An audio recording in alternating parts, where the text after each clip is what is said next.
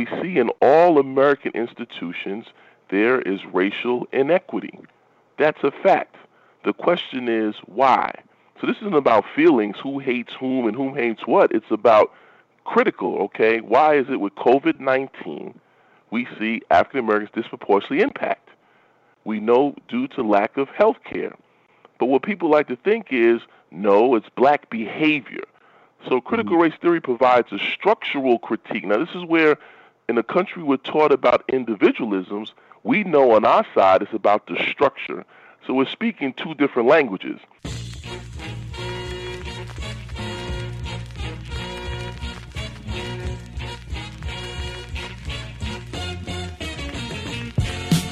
Welcome to the Edge of Sports podcast. I'm Dave Zirin.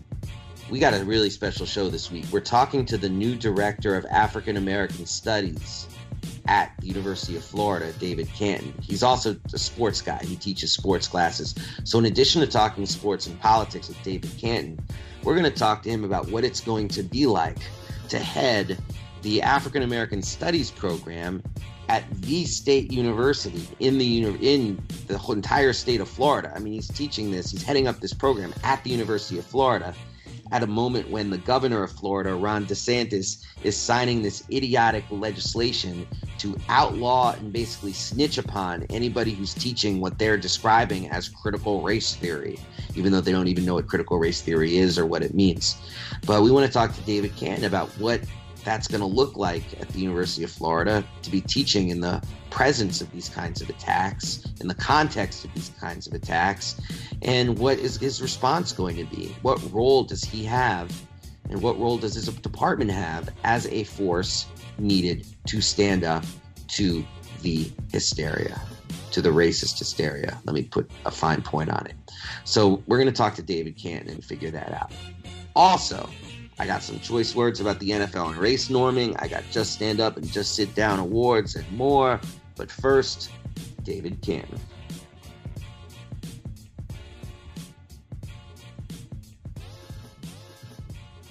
What's it like being the director of the African American Studies program at a school like the University of Florida? I mean, that's a great question. Obviously, it's a research one, known, and we're on a sports show. So obviously known for the Southeastern Conference, great football program, won a couple of national championships in basketball, but people don't realize University of Florida is the number 6 nationally ranked public university. I think oftentimes up there with Michigan, UCLA, University of Virginia. So obviously coming in here, trying to build a department and give a national stature is one of my important positions, in spite of the fact that we have a state that is now being critical of critical race theory on a K through 12 level, not to be taught, but nevertheless we see the value in this information. Unfortunately, it took this long. The program's been around 50 years. We're finally committed to creating a department, and we see it's more important now than ever that this type of information is shared, researched, put out there, and not just for African American students. I think that's one of the biggest myths. Like the civil rights movement just helped black people. You know, there's this myth that exists, affirmative action just helped black people, and rather than helping all citizens in this country. And that's the key to what I'm doing in this department for our majors, for our minors, for our colleagues, that really if you want to get to the ideals of what's put forth on the Constitution, it comes through a critical examination, history, sociology, the work that you do in race and sports, to get us to a point where we're asking critical questions. Why do some people don't have good broadband, access to good health care, access to affordable housing? Those are human issues. Now, I got to ask you, David, I know this is a sports show, but you know, your governor, Ron DeSantis, just signed this sweeping legislation against stopping critical race theory in schools, which is so ridiculous for so many reasons. Correct. Not the least of which is that it's not taught in K through 12. I mean, this is graduate level seminar stuff, you know, critical race. Right. Just using critical race theory as this kind of umbrella to basically say black scholars and anti-racism. But obviously they're painting people who do the work that you do as a target. Correct. What do you have any sort of battle plan going back to the University of Florida for how you're going to deal with this mood in the state. That's a great statement. I think I'm going to go ahead and start working on a statement and get colleagues to join in and just give it simple example. I mean, it's real easy, right? I read somewhere it said about we want history with truth and objectives and facts. Slavery occurred. There's racism. We see in all American institutions there is racial inequity. That's a fact. The question is why? So this isn't about feelings, who hates whom and whom hates what. It's about critical, okay? Why is it with COVID-19 we see African Americans disproportionately impact? We know due to lack of health care. But what people like to think is, no, it's black behavior. So critical race theory provides a structural critique. Now, this is where in a country we're taught about individualisms, we know on our side it's about the structure. So we're speaking two different languages. I'm speaking a language of structure, systems. It's not about feelings, not about individuals, while the other team is speaking about individuals and personal responsibility. And that's the problem. You see what I mean? So in other words, two different languages, okay, and that people in their feelings about being a racist has nothing to do with individuals. It's how these systems have operated and continue to operate.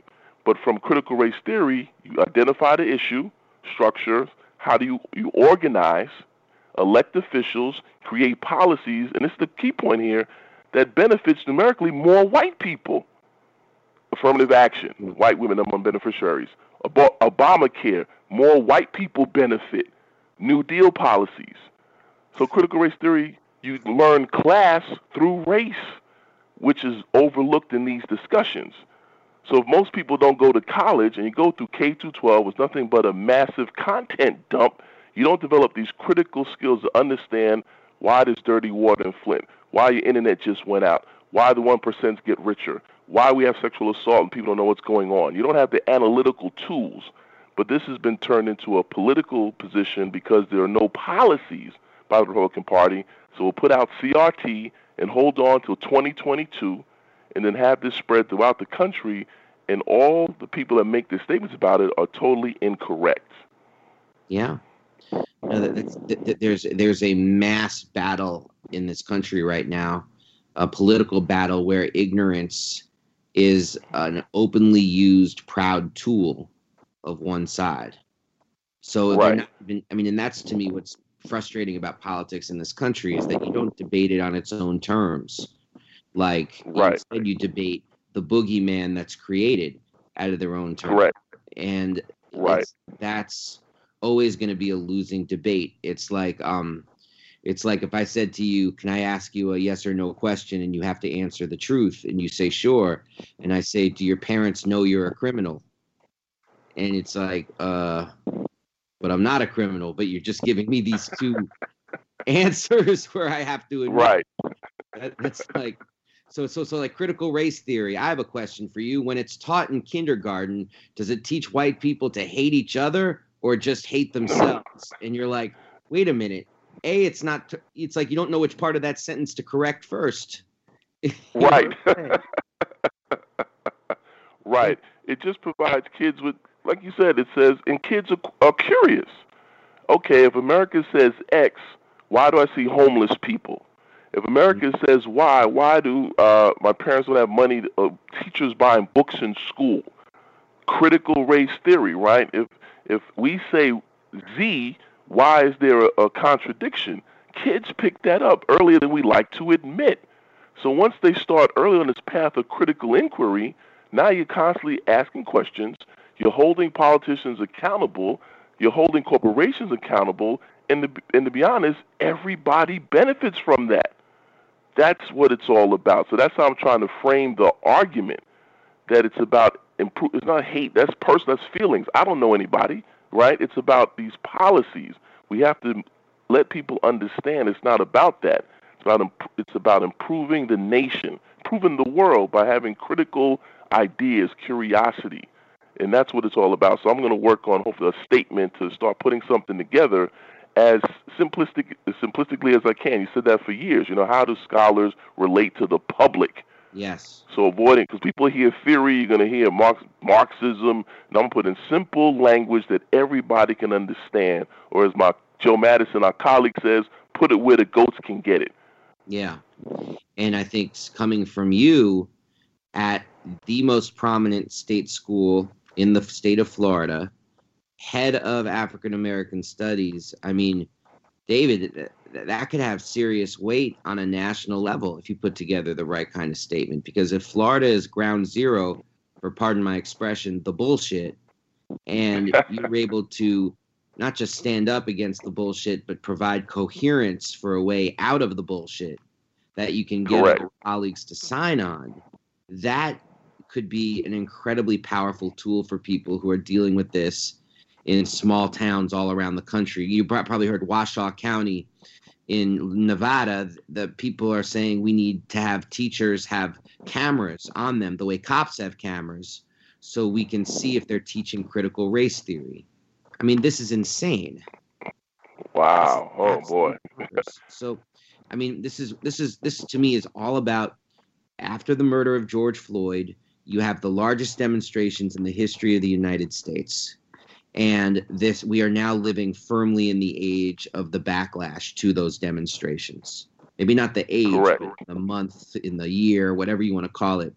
And it is a white panic against the fact that questions of inequity and equity, fighting for equity, were pushed forward as part of these demonstrations that took place after George Floyd's murder. So this is the reaction to that. And the reaction is irrational. It is unhinged. It is without basis in material reality. And so anything you can do to provide clarity to this question with your incredible post, David, because you and I haven't talked since you've gotten this incredible post. I mean, you're a long way from Connecticut College, sir. And correct. You're right.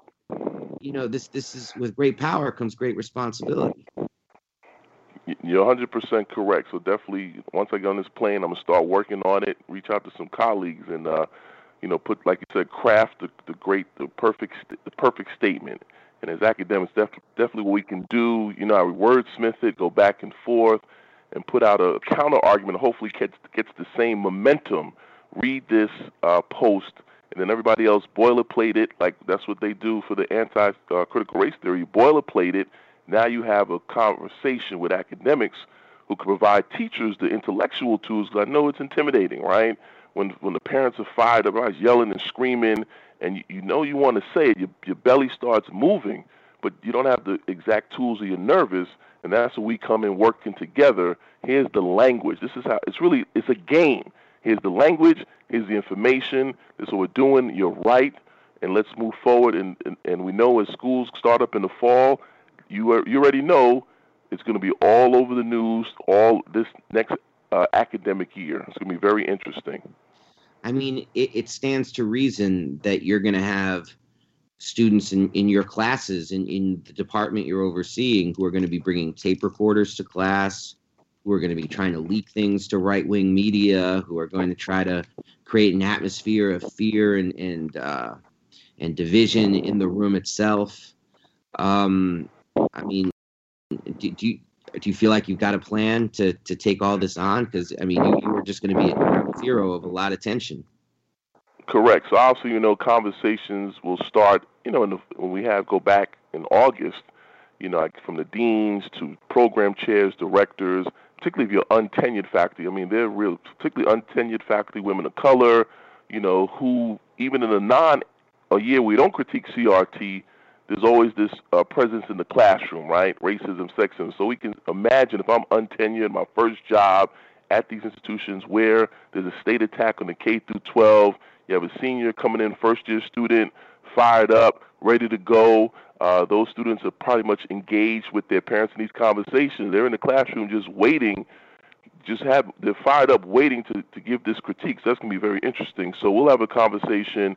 If these incidents occur, please report to the director. We go to the dean and we fight the battle or figure out what can work, because you can't be a great instructor or educator if you feel like there's a big, weight on your neck, of somebody going to turn you in, almost like, in totalitarian countries, China, Russia, the same countries we critique, you're developing the same type of systems controlling information right in front of your eyes. and that's being overlooked. Wow. I'll tell you, the enormity of your task is intimidating from my perspective, but there's few people I would trust more with it than David Canton. So I'm also very encouraged and feel hopeful about what you're going to do. So God bless, sir. I'd be remiss because we are the sports and politics show. I got to ask you, what role does sports play in a modern African American studies program, especially at a sports school like the University of Florida? Well, we are in the process of expanding. Adding some new faculty to the program, and race and sports is an area that we're definitely looking at. I mean, obviously, we know that as a colleague of mine at University of California, Los Angeles says that music or entertainment or sports is a natural resource that people of African descent have put in this country for years as athletes, as entertainers, but they don't control the means of production. So developing race and sports where African Americans' contribution, but how do you control the economic side? Almost like the LeBron James model. This is why folks hate Rich Paul. They didn't go to college, right? And that you have African Americans trying to control as best they can the natural resource, that's LeBron playing basketball, and maximizing it, and then also sharing with people in Akron, not just black students, but poor white students in Akron benefit from that school. So we see race in sports is very important, and of course race, sports, and class. And I love to get into the conversation about the upcoming college baseball draft with Kumar Rocker and Jack Leiter, the two outstanding pitchers for the Vanderbilt Commodores baseball team. So why critical racist theory is this? There's an essay on ESPN about the two pitchers. Why they're so different. You know what that means. One is black, one is white. Kumar has a grandparents from India. Kumar's an Indian first name. His father's African American. And then the statement argues what they share in common: willingness to work, be smart, and pursue perfection. Now, these are values that can't be quantified. See, this is the problem. What they do share in common is what? They're both upper middle class, right? Their both parents played professional sports, which provided them the resources to participate in a sport that's very expensive. This is why critical race theory is important. Now we can explain why there's a lack of African Americans in Major League Baseball. It's because of the resources. Baseball is extremely expensive, and it takes for many players a long time to get to the major league level. That's right. That's right. So if you had to put your head around why it is Major League Baseball has drained itself of Black American talent over the course of your life and over the course of my life, what's the number one thing you put your finger on? Well, I did an essay a few years ago. I gave three, to be honest with you. Deindustrialization, mass incarceration are two major structural issues that impacted African Americans in baseball. I grew up in the Bronx in the late 70s, 80s. Baseball was my number one sport. My dad was from St. Thomas, where baseball was their number one sport. My grandfather umpired a game with Roberto Clemente in Puerto Rico. My dad was friends with Eldrod Hendricks. So I grew up, I was all baseball every day. But we see in 1981, well, you had about 15%. But what happened in the cities? Deindustrialization. All those working class jobs disappeared. And as you know, Dave, Little League Baseball was by working class dads who had 9 to 5 working class jobs. They can go at night to practice twice a week and do the weekends. Once those jobs got decimated, left with service jobs where you have hours that are around the clock, underpaid, no benefits, and then there's no resources to maintain the Little League Baseball in the Bronx. We also know, because of college basketball and football, how they took off in '80 with Bird and Magic, and that baseball itself has the oldest fan base. We say tradition, i.e. white dudes, right? That's tradition, right? White guys in New Balance and jean shorts, right? Now we finally see in baseball adapting the bat flip from my Dominican brothers and the Latino brothers. That now they know if we want to stay relevant, we have to change the traditions. So deindustrialization, of course, mass incarceration. If you go to the prisons today, I bet you Many of them were 13, 14, 15, my age, going to jail for weed, fake charges. I bet you 30% of them played baseball. Once they left, right, there's no vacuum. Yes, there were some others that played softball. Yes, there's some that played baseball, no doubt. But in terms of the structure in the communities, right, that population's out of the way. And now you see the shift more towards basketball, college football, and baseball, as you noted so well in your work. We go to Dominican Republic. It was a cheap supply of labor. The RBI camp in this country, as it runs, the RBI sponsored by Major League Baseball, as you know, probably still don't put in enough resources, because to make 2 good pro players, you need 1,000 players. It's a funnel system. And the Major League Baseball is not going to put the billions or the millions to develop more black players when you go to the Dominican Republic and put in less money, relatively less. And we also know that everybody in DR plays baseball, while this country, black talent is black talent football and basketball, so you make a cost-benefit analysis. I'm going the quickest way to get paid. I'll give you one final point. Hunter Green, the number 1 pick out of high school 3 years ago, he's finally in AA at 21. No one knows who this guy is. That's the point. You know, he's finally in AA. Might get called up this year. Might get called up. So if I'm a young guy, regardless of class, most Division I athletes are middle class now. What's the quickest way to increasing wealth and income? Football and basketball. Class allows Kumar Rocker to stay and play college baseball, and Jack Leiter. They have resources. They can take an extra year in college and take a history class. But if your income isn't, you know, if you need the resources, who has time for that? And just the straight illogic of what? Playing college ball for free. You know, it's these economic capitalist questions that we're seeing. And this is what, again, critical race theory in sports allows me to see how class helps shapes those 2 gentlemen's route to Major League Baseball, rather than just values. They just hard workers. As you know, dishwashers work hard, but they're broke. Most athletes work hard, but, you know, most don't make it. So it's a more complicated issue rather than simplistically values and hard work. Those you can't measure, but you can measure them in terms of resources.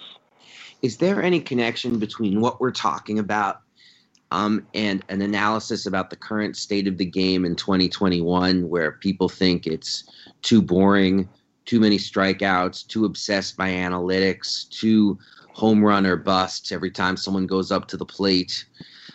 Is there a connection between one and the other? There's no doubt about it, right? We see that, again, the average age of a baseball fan is 60, I believe, is one of the oldest. You know, so now how do we, with millennials who will have a different type of attention span, with social media, ESPN, who's contributed to this, right? Everybody wants a highlight. So maybe the higher-ups say, okay, what can we do, right? Home runs draw attention. Remember Sammy Sosa and Mark McGwire in 98. Mm-hmm. Maybe strikeouts, right? These pitchers, Kumar Rock is 6'5", 245. The power pitcher, the big legs, Tom Seaver, J.R. Richards and them, right? They're exciting. Who doesn't want to see 100 mile an hour in a numbers-obsessed country? 100.4 miles an hour, exit velocity speed. How can we introduce some sort of gimmicks? That's why they're allowing the bat flip. Some sort of excitement or entertainment to get younger people engaged in the sport. Fernando Tatis Jr., Vlad Guerrero Jr., right? Excitement, bat flips. They do the bat flips for Korean baseball. So those things, stealing bases when you're up 15 runs, or the guy that's who's with the White Sox, he hit the pitch on a 3-0 and his team was up 15 runs. All that is up for questioning now because it's about capital. Throw those rules out. I want to be entertained. Mm-hmm. No, that's right. Yeah, you threw down with your mean Mercedes reference. And all the ridiculousness about the unwritten rules of baseball. Right. You know, it's like unwritten rules of baseball. It's like get with the times and try to give people a product that they actually want to see. And honestly, you know, one of the unwritten rules of baseball also used to be you tried to steal bases and put the ball in play and, you know, right. exciting, energetic, athletic contest. And, you know, so the very people who talk about tradition are the very people who aren't trying to change the game from what it's become, which is kind of unrecognizable with the major shifts of where everybody's fielding. I mean, I would outlaw the shift tomorrow. That's just me. But it's too much, man. It's like, give me the game of my youth, please. I hear you. It's like watching softball with the big home runs. Yeah, like I was born and raised a Mets fan. I can name more players on the 86 Mets than I can name on the 2021 Mets, and it's not even close. And that's a problem. That's a real problem. Imagine if you applied that to basketball and we're like, oh, I can name more players on the 86 Utah Jazz than I can on the 2021 Utah Jazz. I'd be like, what? What's the matter with you? It's crazy. Right. That's right. Well, baseball has some. So, like I said, baseball is they constantly trying to figure out year to pitcher, year to bat. They just cannot. Maybe just play the game, like you said. Just play. Let people steal bases. You have the bat flip. Let's play. You know, let's get it. But it's hard to. You know, it's hard. That sport's hard to keep up with basketball and football. I mean, LeBron's movie's coming out this summer. Baseball players play during the summer. I think part of it too is the hip hop. Right? We know the summer hip hop jam. But baseball players in the middle of their season, when basketball players are off in the summer, getting in movies, going to the club, branding, while baseball, you're still playing. So, and baseball refused to embrace hip hop. They're still locked in. Take me out to the ball game. Why are we still singing that song? You know, it's 2021. Let's get a new tune. Let's get a new tune, please. Well, one person. First, I'll ask: would you ever teach a class or present a class on critical race theory in baseball, bringing those worlds together? Yes, well, I have a course in the fall at UF called Why Sports Matter. It's a first-year seminar-type course. We call it the Quest course. So obviously it's going to be interesting. I have all first-year students. Of course, everybody has an interest and passion in sports. And like most Americans, they might think this isn't about LeBron better than Jordan, Wilt better than Kareem. These are subjective conversations. It's looking at how racism are impacting the institution of sports, whether playing, who owns the teams. We're dismissing the myths of black superiority in athletics. That's a bunch of nonsense. We're looking at sexism in sports, all the arguments against, paying women. All these arguments are rooted, when you look at the documents, where these arguments come from, how they continue, and what can you do as a consumer of sports to be more critical. We love sports like everybody else, but you can't go to the game and say, okay, wait a minute. There's problems here. Who owns the teams? Why can't Division I college basketball women go straight to the pros after 1 year of college basketball? That's what we're talking about in that course. So I'm really excited.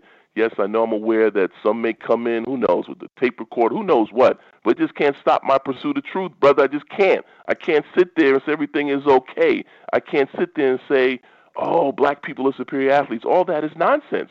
I can't sit there and say, women shouldn't play sports or transgender athletes shouldn't compete. That's not my job. I just can't do it. I just feel some type of way. You just can't. That's like asking a barber to mess your line up. That's like asking a construction guy, leave your tools at home and build my house. Wow. This is good stuff, man. David Canton, you've got quite a mountain ahead of you to climb. I look forward and checking you out every step of the way. If there's anything I can do to help as you facilitate these classes, you please call out to me, because if you need reinforcements, I just want you to know that people have your back beyond the state of Florida. I hear you, brother. I hear you. Let me just shout out my podcast, if you don't mind. Oh, well, before we do that, I have to... Yep. Why don't you shout out your podcast first, and then I'll ask you your last question. Okay. I have a podcast since 2017 in the post-Colin Kaepernick. It's called The Podcast for Your Punk Ass.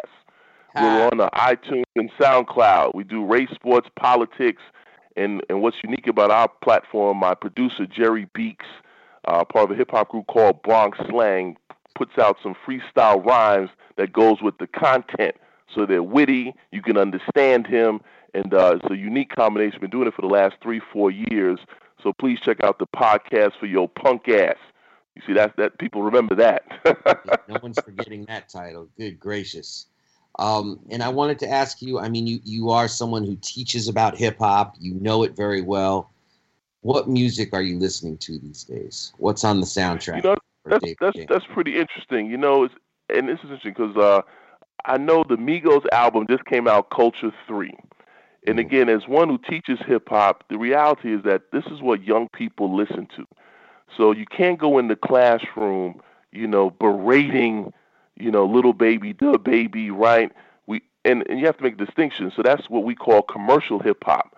So I know for me, the new person, the guy out of Houston, Toby, man, I kill his last name. He's Nigerian American. He's out of Houston. This new young guy reminds me of Arrested Development, a unique style. So pretty much right now, it's like I try to listen to commercial, what's underground, the battle rappers, because hip hop is constantly evolving. So as an instructor, I can't just stay locked into the golden era, KRS-One, Rakim.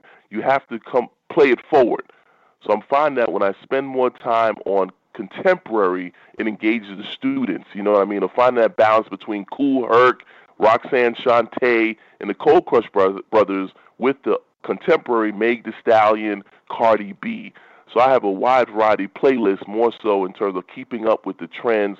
So we have these conversations, as best as, oh yeah, I've heard of so-and-so. But again, the students provide me with some underground rappers, independent. So it's a good dialogue and exchange. And I teach that course every spring at the University of Florida called The History of Hip Hop. I got to give you a lot of credit because as someone who's been listening to hip hop since I was, old enough to not drink out of a bottle, and I mean a baby bottle. I got to say, like, keeping up with the new stuff is not easy for me. No, it's not. I'm just being very honest. It's not. I listen to J. Cole. I listen to Joey Badass. Yep. I have a tough time with the various Lil Babies and Lil people. And basically, if you're Lil, I have some trouble. Well, I think what helps, I have my son, who keeps me up to date, and students. So they'll bring up artists when we do like, who are you? Who's your favorite artist? You always have a couple of students with some underground hip hop lyricists. So it's an even exchange, and that's how and I'll be honest, I'll say, who is so and so? I'll go to my Apple iPhone and play it and get an idea. But I hear you because commercial hip hop is, I also play the first 20 songs of the day, but I do the best I can, So it just gives me a sense of what they're listening to, deconstructing it, explaining it, and then at the same time I try to expose them to, the stuff we grew up on and how, as the market in hip-hop, the commercial market, iHeartRadio, formerly Clear Channel, owns over 1,200 stations. So they have a monopoly, on what gets played. And I can understand why, as a rapper, you want your one song played every single day from Maine to San Diego, from Maine to Southern California, 12 times a day. Because, as the artists don't make money because, again, the market's changed, and now the record companies even make money off of your when you do live performances. So technology has changed the game on how, again, black cultural production, one of the things, a natural resource, how do you control that? Very, very difficult. And that's why some artists go independent. At least you own it, you make more money, you have to work twice as hard because all that's glitter is not gold behind those big contracts of Migos and others, or the very few that make it in Drake. A lot of them folks are, really struggling. I tell my students, I make more money than a lot of these MCs out here. It's very difficult with technology, and we have a corporate media that doesn't want people thinking. You've got the song running through my head. Maybe we'll play it as we go out. Do you want to be in the business? The business, the ups and downs. Business. Yeah. Do you want to be in this business? But I want to make jams. Damn, I know I'll slam. All right. But yeah, David Caton, you've been so generous with your time. I get so much out of speaking with you. We got to do this again like super soon partly because I want updates for the Battle of Gainesville that I know you're going to be a part of in the months ahead.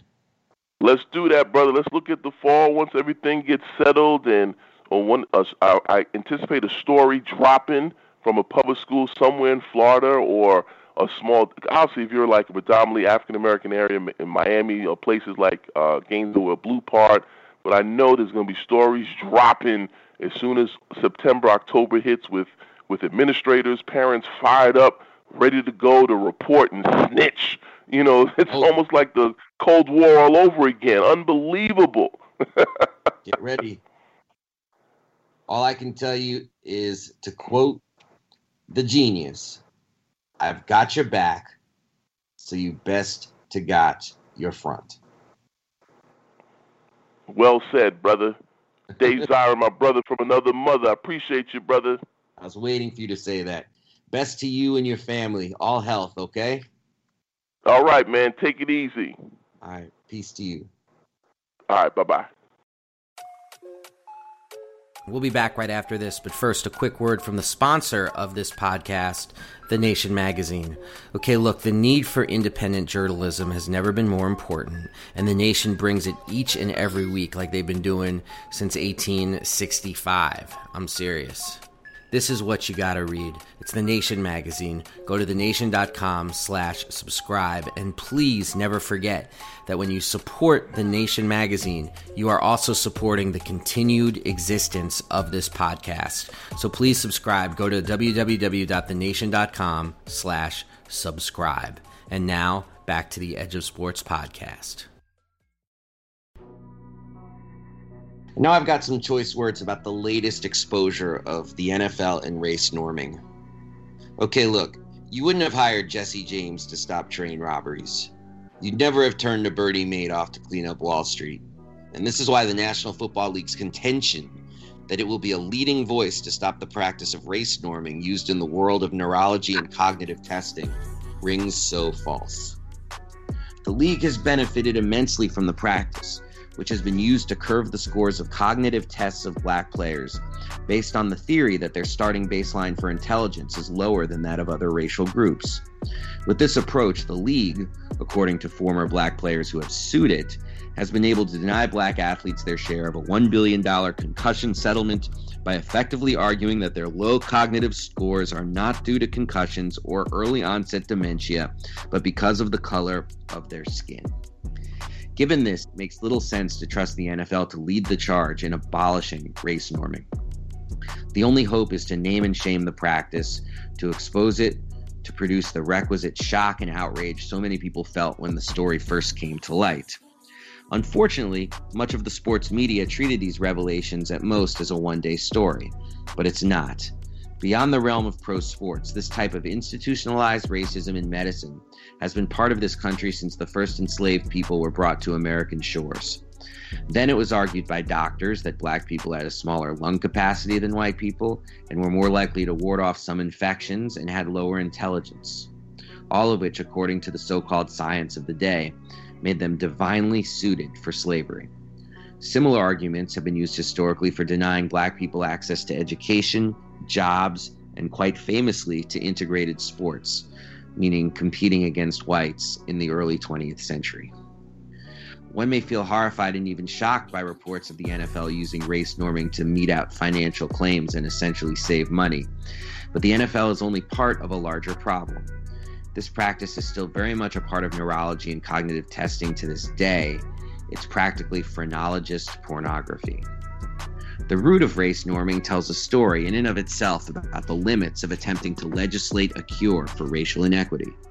In the 1970s, in the aftermath of the Black freedom struggle of the previous 2 decades, race norming as a phrase was first used by President Jimmy Carter's administration in federal job aptitude tests before being implemented to round standardized test scores of black students up to account for cultural biases in the tests as well as disproportionate poverty and underfunded schools.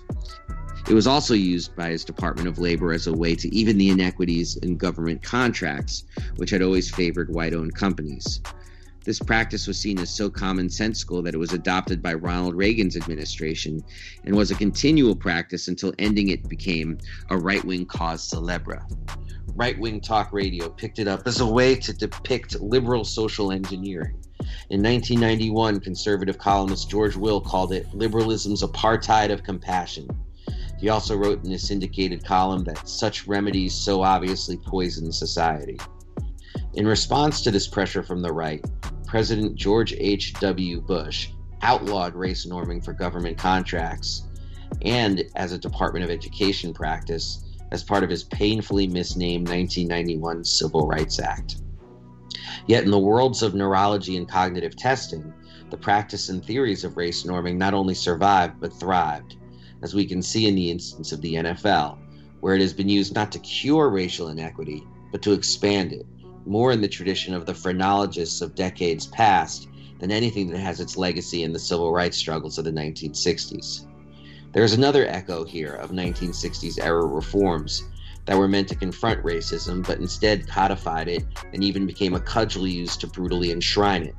As studies show, affirmative action programs, and as our guest David Cannon mentioned as well, have been far more likely to be used to advance the employment prospects of white women than black people. Hate crime legislation is more likely to be used by prosecutors against people of color than those who commit hate crimes against them. This is why the hope for ending the ugly neurological practice of race norming will not come from NFL Commissioner Roger Goodell leading any kind of a charge against racism. This is a league that has just a handful of black head coaches and executives and no black franchise owners, while 70% of the players are black, with average careers lasting 3.5 years. This should be a story we continue to follow and report on, to hold the NFL and the medical community's feet to the fire until the practice is altogether abolished. It is a stark reminder that, to paraphrase an old saying, you aren't going to tear down the master's house with the master's tools. Confronting systemic racism will require a rethinking of entire systems baked into the cake of this country, not by codifying racial differences in a manner that will inevitably be used against black advancement when it inevitably falls into racist hands. We'll be back right after this with a quick word from Edge of Sports. Hey everybody out there, this is Dave Zirin with the Edge of Sports podcast. People got to know that we put this podcast on with elbow grease and bubble gum on a weekly basis. And we're proud of the work that we do. We love it, but we can't do it without support from you, the listener. So please go to patreon.com/edgeofsportspod and support the podcast. That's patreon.com/edgeofsportspod. Any little bit you might give to support the podcast actually makes a huge difference to the work we're trying to do. That's patreon.com/edgeofsportspod. We appreciate you, make no mistake about it. And now, back to the Edge of Sports podcast. Now's the time for the part of the show we call Just Stand Up and Just Sit Your Ass Down. The Just Stand Up Award. Stand up! How could I not give it to Maddie Groves? She is an Australian swimmer, 2-time silver medalist, who has chosen to withdraw from the Olympics as a lesson to, quote, misogynistic perverts. The silver medalist said her decision to pull out of the Olympic trials should, quote, make them pervs quake in fear. And this is what she wrote. She wrote, let this be a lesson to all misogynistic perverts in sport and their bootlickers. You can no longer exploit young women and girls, body shame or medically gaslight them, and then expect them to represent you so that you can earn your annual bonus. Time is up. Thank you so much to everyone for all the support. I've really been overwhelmed by the messages, and I just want to thank people so much for taking the time to show they care. I wish I could say I was surprised by the sheer Appalachian trail of stories I've received from people explaining why they understand my decision. I considered competing at Olympic trials and making the point later, but I decided I didn't want to potentially take a spot away from someone who is 100% focused on swimming first. It would be a mistake for anyone to reduce my decision to a singular incident. My decision is partly because there's a pandemic on, but mostly it's the culmination of years of witnessing and benefiting from a culture that relies on people ignoring bad behavior to thrive. I need a break. If starting this conversation will save even just one girl from something like being told to lose weight or diet, not going to the Olympics will have been worth it. So that's a very long way of Maddie Groves saying, screw the Olympics, because there's so many sexist pigs in the world of swimming. I don't really want to be making their sport better by doing what I do. Now, you can agree with that or disagree with that or what have you, but I think people standing up, particularly women athletes standing up to what is an institutionalized sexism in their sport, takes a lot of courage. Just Stand Up Award to Maddie Groves. Stand up! The Just Sit Your Ass Down Award, sit your ass down, sit your ass down, goes to everyone who added to the hype machine of that ridiculous fight a week plus, 8 days ago, I guess by the time you're listening to this, between Logan Paul and Floyd Mayweather. I just have to have I wasn't going to say anything about this. It was a freak show, a carnival act. 44-year-old, 5 foot, 155-pound Floyd Mayweather going against a 6 foot, 190-pound, muscle-bound, steroidal freak. I don't know for sure he's using steroids, but let me put it this way. You look at him without a shirt on, Logan Paul looks like he's being trained by Bob Baffert. And you see him against Floyd Mayweather, and you're just like, this is a carnival act, a freak show. And boxing has a lot of roots in carnival acts and freak shows. So I don't see it necessarily as being out of step with boxing. And if people want to put on these crazy exhibition matches, so be it. I remember watching on TV Manute Bol versus William Refrigerator Perry. The spectacle of it sometimes draws you in, even if you are a boxing purist, as I do like to consider myself. But what I'm against is the hype machine. Like, fine, they had a carnival fight. Fine, they made some money. But there was so much coverage of this that it actually, on ESPN's Instagram page, they had dozens of photos and no coverage that Simone Biles, who may be the most incredible athlete on earth, just won her record 7th U.S. gymnastics title. So come on, people. Sit your ass down if you're doing more for the carnival than for the athlete. Sit your ass down.